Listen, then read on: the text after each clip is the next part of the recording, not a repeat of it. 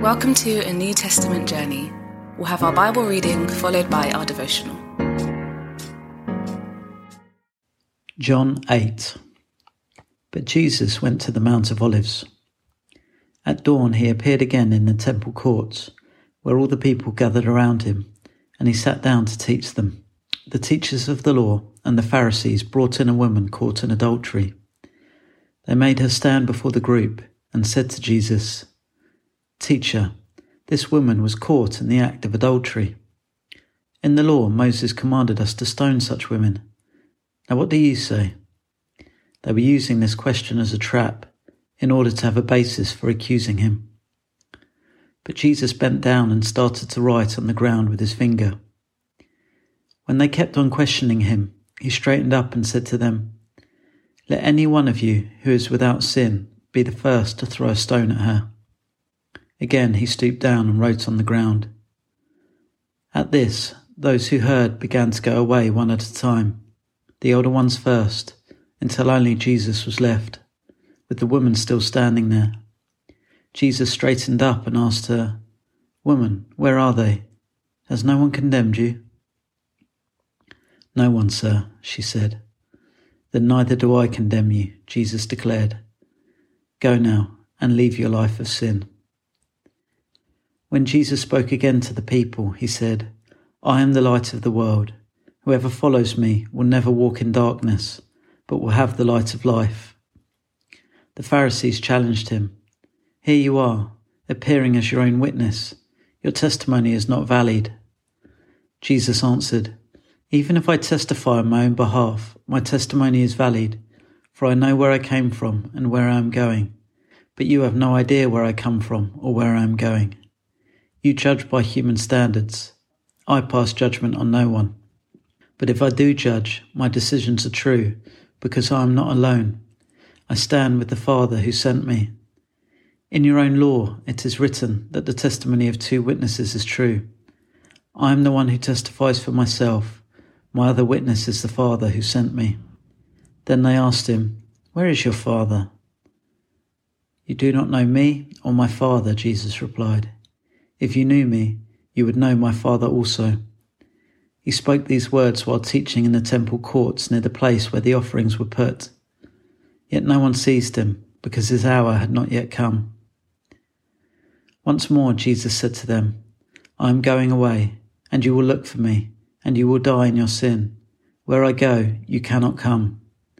This made the Jews ask, "Will he kill himself? Is that why he says, 'Where I go, you cannot come'?" But he continued, "You are from below, I am from above.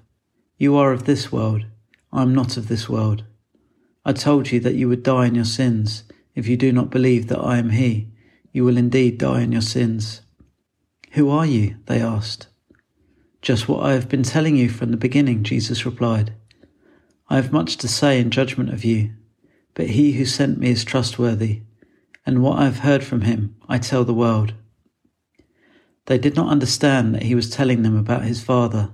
So Jesus said, "When you have lifted up the Son of Man, then you will know that I am he, and that I do nothing on my own, but speak just what the Father has taught me. The one who sent me is with me. He has not left me alone, for I always do what pleases him." Even as he spoke, many believed in him. To the Jews who had believed, Jesus said, "If you hold to my teaching, you really are my disciples. Then you will know the truth, and the truth will set you free." They answered him, "We are Abraham's descendants and have never been slaves of anyone. How can you say that we shall be set free?" Jesus replied, "Very truly I tell you, everyone who sins is a slave to sin. Now a slave has no permanent place in the family, but a son belongs to it forever. So if the Son sets you free, you will be free indeed.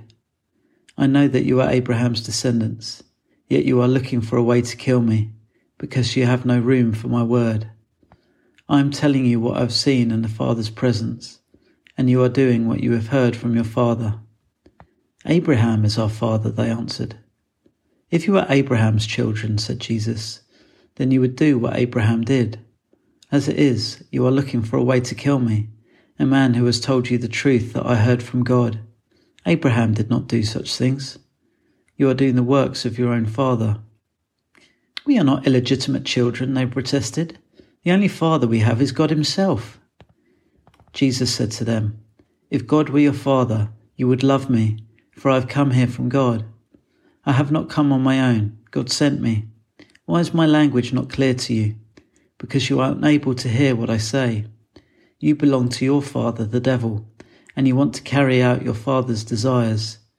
He was a murderer from the beginning, not holding to the truth, for there is no truth in him. When he lies, he speaks his native language, for he is a liar and the father of lies. Yet because I tell the truth, you do not believe me. Can any of you prove me guilty of sin? If I am telling the truth, why don't you believe me? Whoever belongs to God hears what God says. The reason you do not hear is that you do not belong to God." The Jews answered him, "Aren't we right in saying that you are a Samaritan and demon-possessed?" "I am not possessed by a demon," said Jesus, "but I honour my Father, and you dishonour me. I am not seeking glory for myself, but there is one who seeks it, and he is the judge. Very truly I tell you, whoever obeys my word will never see death." At this they exclaimed, "Now we know that you're demon-possessed. Abraham died, and so did the prophets. Yet you say that whoever obeys your word will never taste death. Are you greater than our father Abraham? He died, and so did the prophets. Who do you think you are?" Jesus replied, "If I glorify myself, my glory means nothing. My Father, whom you claim as your God, is the one who glorifies me. Though you do not know him, I know him. If I said I did not, I would be a liar like you, but I do know him and obey his word. Your father Abraham rejoiced at the thought of seeing my day. He saw it and was glad." "You are not yet 50 years old," they said to him, "and you have seen Abraham?" "Very truly I tell you," Jesus answered, "before Abraham was born, I am." At this they picked up stones to stone him, but Jesus hid himself, slipping away from the temple grounds.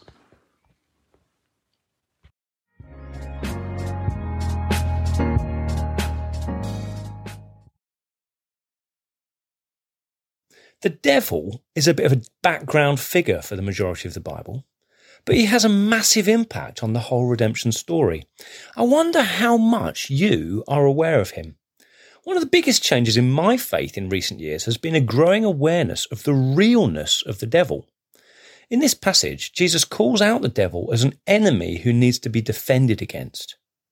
Jesus then shows how the devil has bodies on the ground, although the agents he has, the Pharisees, don't even realise they're working for him.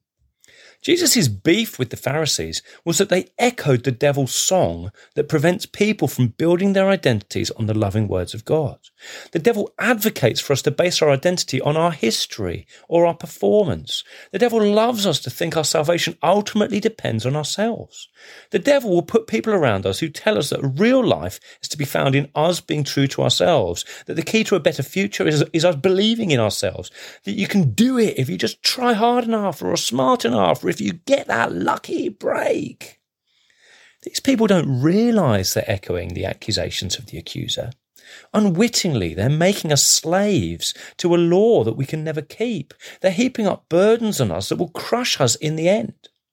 Even the best wisdom, like God's wisdom of the Torah, ends up killing us because we're broken humans who cannot achieve our own salvation. Any identity based on what we find within or on what we can achieve for ourselves will carry that same brokenness inherent within it. We need one to come from outside to liberate us from the brokenness we feel but cannot diagnose, from that crushing slave master that looms over us but we cannot shake off. Jesus comes to bring that intervention. He was sent to us by the Father of all, and he knows what our true problem is. Jesus holds eternal wisdom about our greatest problems and how to see them resolved. And so the fight in this age is to build our identity on him, to decide who we are, not by what others say about us, whether good or bad, or by how good or bad we really are, or our history or our achievements, but to follow Jesus' light and to gladly listen to every word that he speaks. Here's a question for reflection. How much does the opinion of others affect your identity? Who does Jesus say you are? We pray God's word bears fruit in your life. For all the information about the New Testament journey, head to www.anewtestamentjourney.net.